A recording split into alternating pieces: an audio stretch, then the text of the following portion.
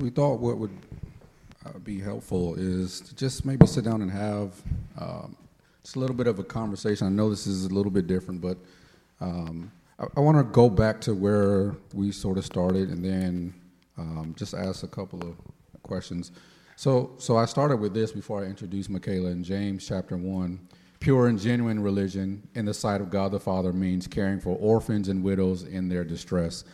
And one of the things that is prominent throughout the biblical text is this idea of God creating families. If you think about, he first started off with Abram, who later becomes Abraham, and God's whole mission was to create one big happy family. And so one of the things that's important for us as a church is, and we talked about this maybe a couple months ago, is our vision is to help people build their faith, but then the second part of that is to help people belong to a family.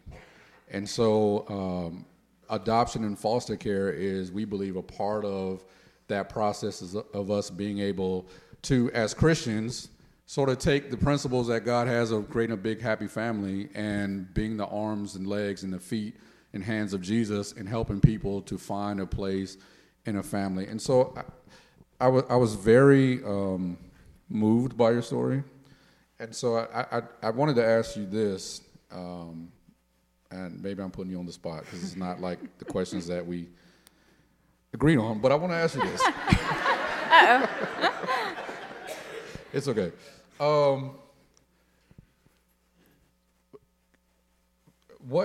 To what extent did the church or other Christians play a part in your healing process and your development, considering all that you had been through and all that you shared in your story? That's a great question. Actually, in my childhood, we went to church off and on. Actually found church to be a safe place for me. I used to walk to church, actually, just because I wanted to be there, where I felt safe and loved, and it was fun, in youth group and stuff, it's fun. And when I entered foster care, I actually lived in a group home style place that was a Christian base, very similar to Children's Village in Alabama, and we went to church, and I got very involved, and really just learning even more about the Lord, and it was always ingrained. And obviously those house parents and the church that we were a part of are really vital in my growing in my faith. And my husband, actually met him in high school. He played in the youth band. Thought he was so cute, but so it was just all intertwined. And the church was huge for us. Yeah. And I appreciate you sharing that. One of the things that I truly believe is, if we look at what God's model is and what God's purpose and plan in the world is to, even if you look at the New Testament, there's lots of language about the fact that God adopts us into his family, right? So we know that Jesus was Jewish and he started off reaching the children of Israel, and then he offers this to those of us who are non-Jewish, Gentiles, as the Bible would call them. And there's so much language in the New Testament about us being adopted.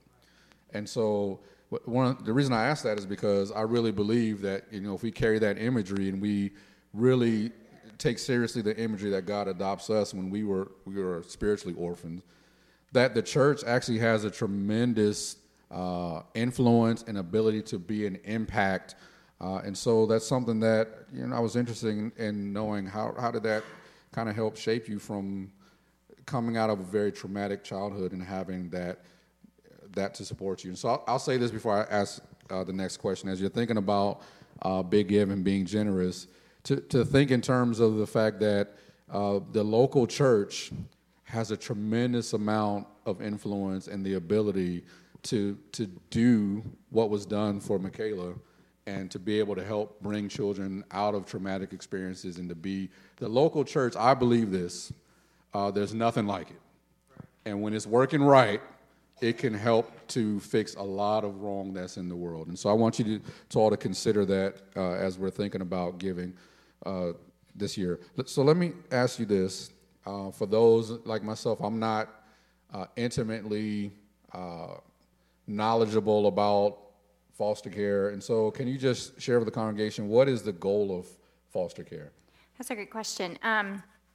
So the goal is obviously to provide safety, well-being, and permanency to the kids that we serve. Permanency typically means reunifying the children with their birth parents. Sometimes that's not possible, so sometimes, their parents' rights are terminated or surrendered, and so we do want to find permanency for those kids. And I'm glad you brought up adoption, because I failed to mention when I was sharing a little bit about the stats for foster care. Just in the United States alone, from foster care, there's over 125,000 kids waiting to be adopted by their forever family. And so that number just crazy wild. And there's a lot of misconceptions about the cost for adoption when it comes to foster care. There's little to no cost. And oftentimes they are providing you a monthly subsidy to keep those kids even after they're adopted, because they need these kids to find their home. So, so goal is reunification with their birth parents. And you might be thinking, why reunification if these parents abused or neglected them? Well, we know, number one, poverty leads to neglect. And so, these behaviors that these parents are exhibiting can be changed. They can be trained. They can be equipped. A lot of the birth parents that we serve now, they were in foster care when they were kids. And so they're just repeating the cycle. They're repeating their normal, what they learned. And so those parental protective capacities can be taught. And so we need more partnership parents to partner alongside these birth parents and mentor for them what it looks like to meet these children's needs, to discipline appropriately and all of that. So that's the goal. Thank you. So for those who may be interested, and let's talk a little bit more specifically about Crossroads. What type of services does Crossroads offer to the foster or adoptive parents and children that you serve? Because I imagine that it's a bigger task than just placing the children, that it needs to be some support for the parents, the adoptive or the foster parents. So what type of services do you offer those parents? Yeah, definitely. So obviously we're here to make sure that the children stay safe. So we're in the home at least every other week, or we're visiting with the kids every other week to make sure that they're safe, and to make sure foster parents are, not going crazy with 3 more kids or whatever. And we're in constant contact, but we're on call 24/7, and we actually mean that. We will answer the phone. If for some reason I'm in REM sleep, then you can call, our caseworkers, who are just amazing. We're on call 24/7. We actually started a support group this fall that's a monthly thing, and so foster parents can get together, share any concerns they're having, discipline techniques, venting, all that kind of stuff. And we actually started a clothing pantry also, and so that we know kids come into care sometimes with no clothes, or clothes that don't fit, or clothes that aren't appropriate for the season.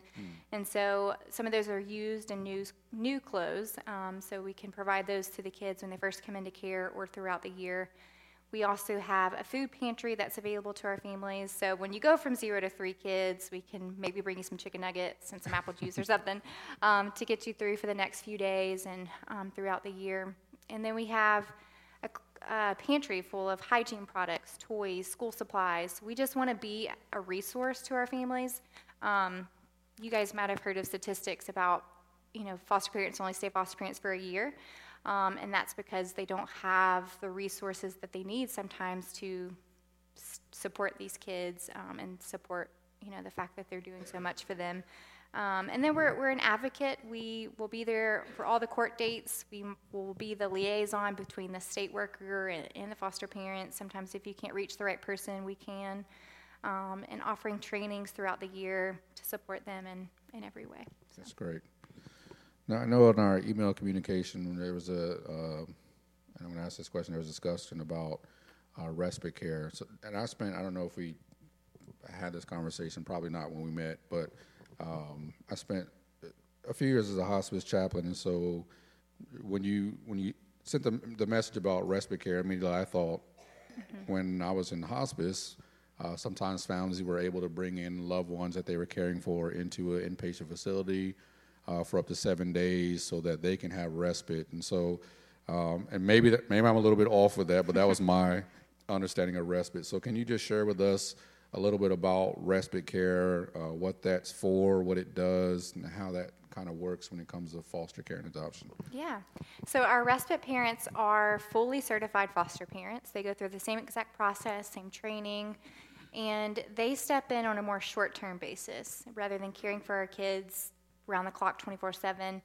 And so that might be, if foster parents need a date night, that maybe they haven't had one in a year, or family has an emergency. And so these parents can step in and care for these kids, for a night or a weekend. And, our respite parents have tremendous impact on these kids' lives too. They, can be that mentor, that extra level of love and support. And so we're really grateful for them. And, they're awesome. Good. Thank you. So here's a question. You mentioned sort of the trauma, even in sharing your story, but other children. You mentioned some statistics about the number of children.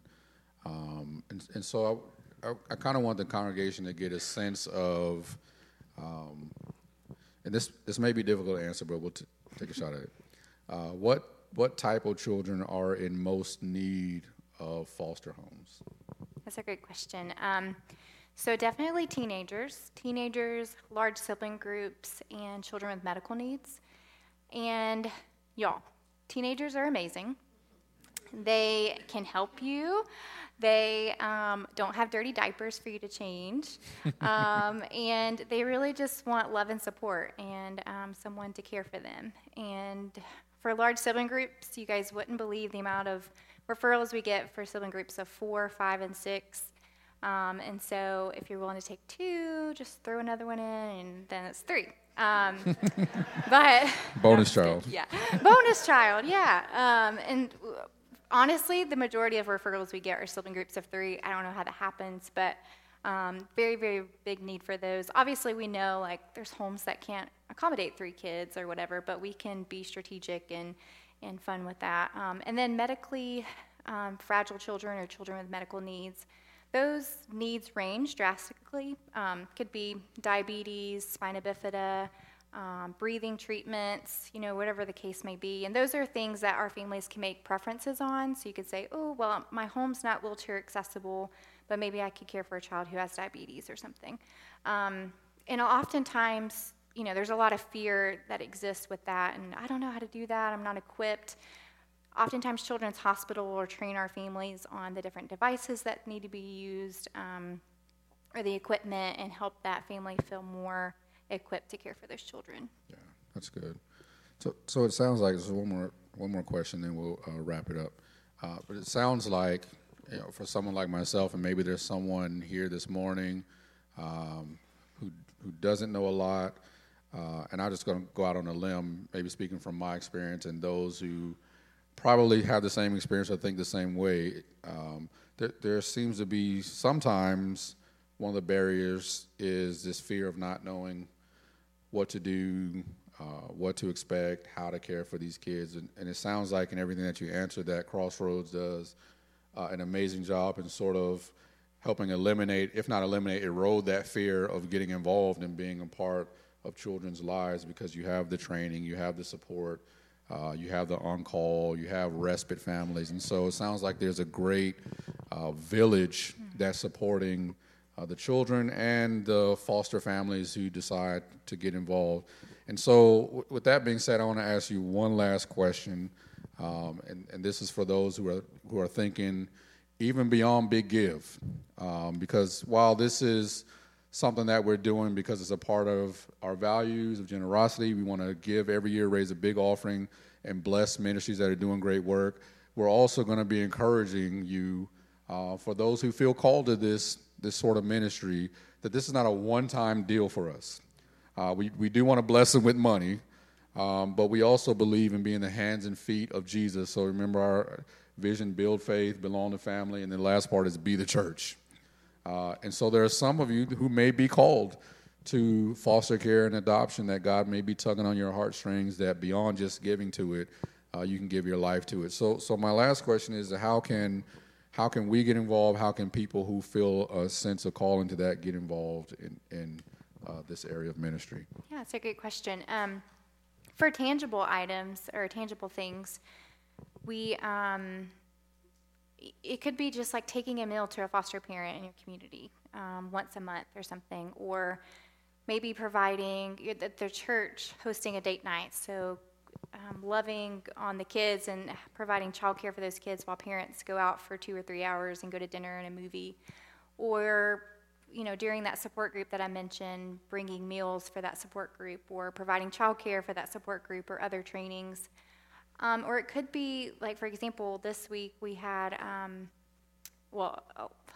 6 kids emergency place, but we had 3 that came into one of the homes, and they needed 2 cribs. And so we just had to reach out to the community and say, hey, does anybody have a crib that's sitting in their basement that they're not using that our family can have? And so different things like that. Maybe it's calling us and saying, hey, what is your biggest need right now? Or having a resource where we could call and they could reach out to a group and, ask, does anybody have something like that? Or just, knowing what your gifts are and how you believe that you can give back and use your talents. We can partner together and figure out the best way to use those for these kids and families. Sounds good. I understand that.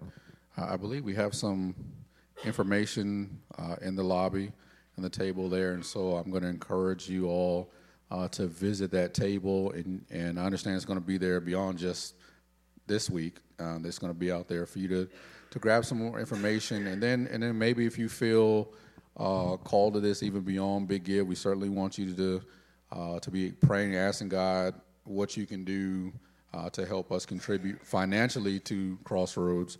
But I'm willing to bet that there are maybe a few of you who are thinking even beyond that. And so I would encourage you to visit that table, and then is it okay if that they have the information, they can contact you for sure if they have any other questions.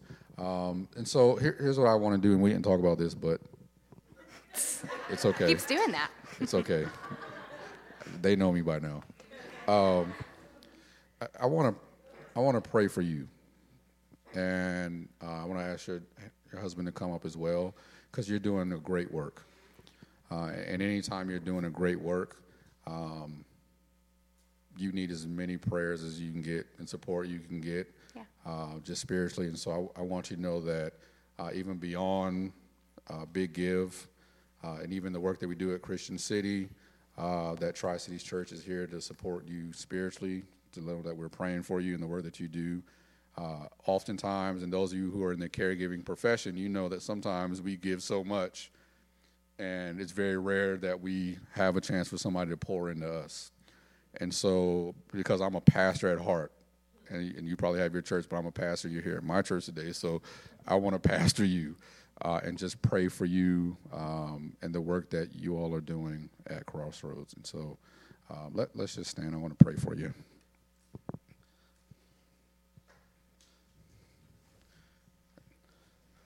Let's come over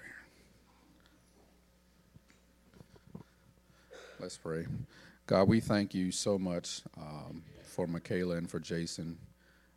We thank you, God, for her life, for her witness, for the story that she shared with us, but then also for in that story she shared with us how the church and how Christians surrounded her and helped her to heal, helped her to continue to grow. And then, God, we thank you that that every test can be transformed into a testimony.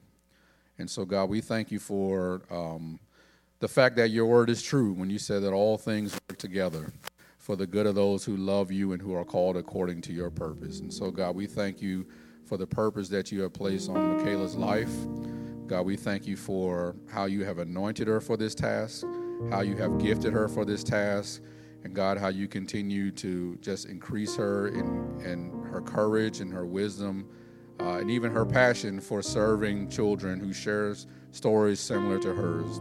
So, God, I pray for her and her husband, Jason, God, that you would just watch over them. We know that there are times that she carries a heavy load, that there are maybe stresses that comes with this life and this ministry that none of us know about. And so, God, I pray in the places where she may be weak, that you would give her strength. I pray for the places, God, in their life where they need support, God, that you would allow us as a church to be that for them. And then, God, I pray that you would just anoint them both from the top of their head to the sole of their feet to continue, as Paul says, not to be weary in well-doing, but to continue, for in due season they will reap a harvest. And so, God, bless them, pour back into them for all that they do for children and families. And God, we thank you for them. Wrap them in your loving arms and keep them close to your heart, and let her know that she is doing a tremendous job in helping us to live out what you say in your word, that true religion means to take care of orphans. God, we thank you and we love you, and we pray that you would bless them in Jesus' name. Amen. Come on, give God some praise for them.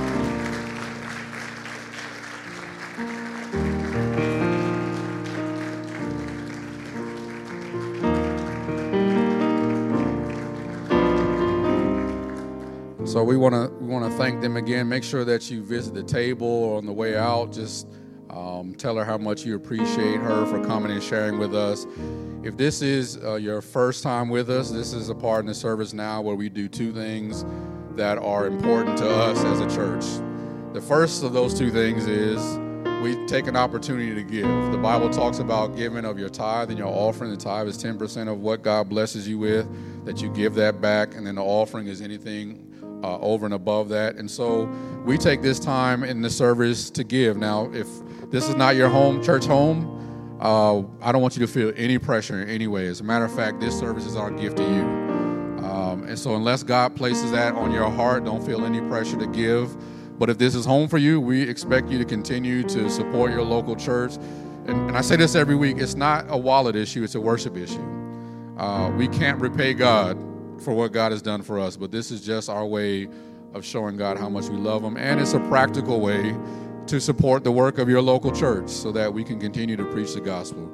And so if it's home for you, we want you to continue to do that. Second thing that we do during this time is we celebrate what was given to us, and that was that God gave us his son Jesus, who lived on this earth, who did ministry, he died, and he rose from the dead, and we believe that. And because he did that, we want to celebrate every week. We come together and celebrate the fact that God gave something to us. The Bible says that God so loved the world that his expression of love was that he gave us a gift, and that was his son Jesus. And so again, if this is not your church home, I don't want you to feel pressured in any way to take part of this service. No one's here to judge you. If that's not what you desire to do, that's fine. But if it's home, we want to offer you the opportunity to come and receive communion. The prayer team is ready. Again, they're here to pray for you. No one's here to judge you. This is just an opportunity. If there's something on your heart that you need prayer for, they're here. There are 4 stations, 2 in the front, 2 in the back. You can give online. You can give in the receptacles on the table, or you can give through the mobile app. And so you may now come and observe communion and give.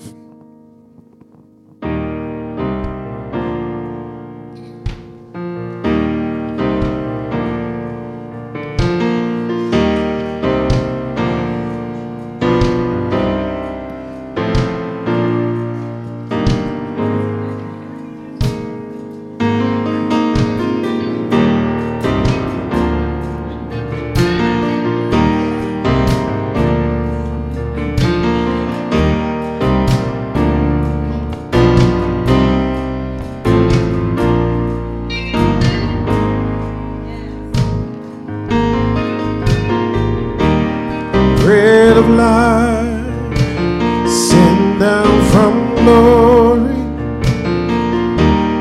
Many things you were on earth, a holy king, a carpenter. You are the living word, say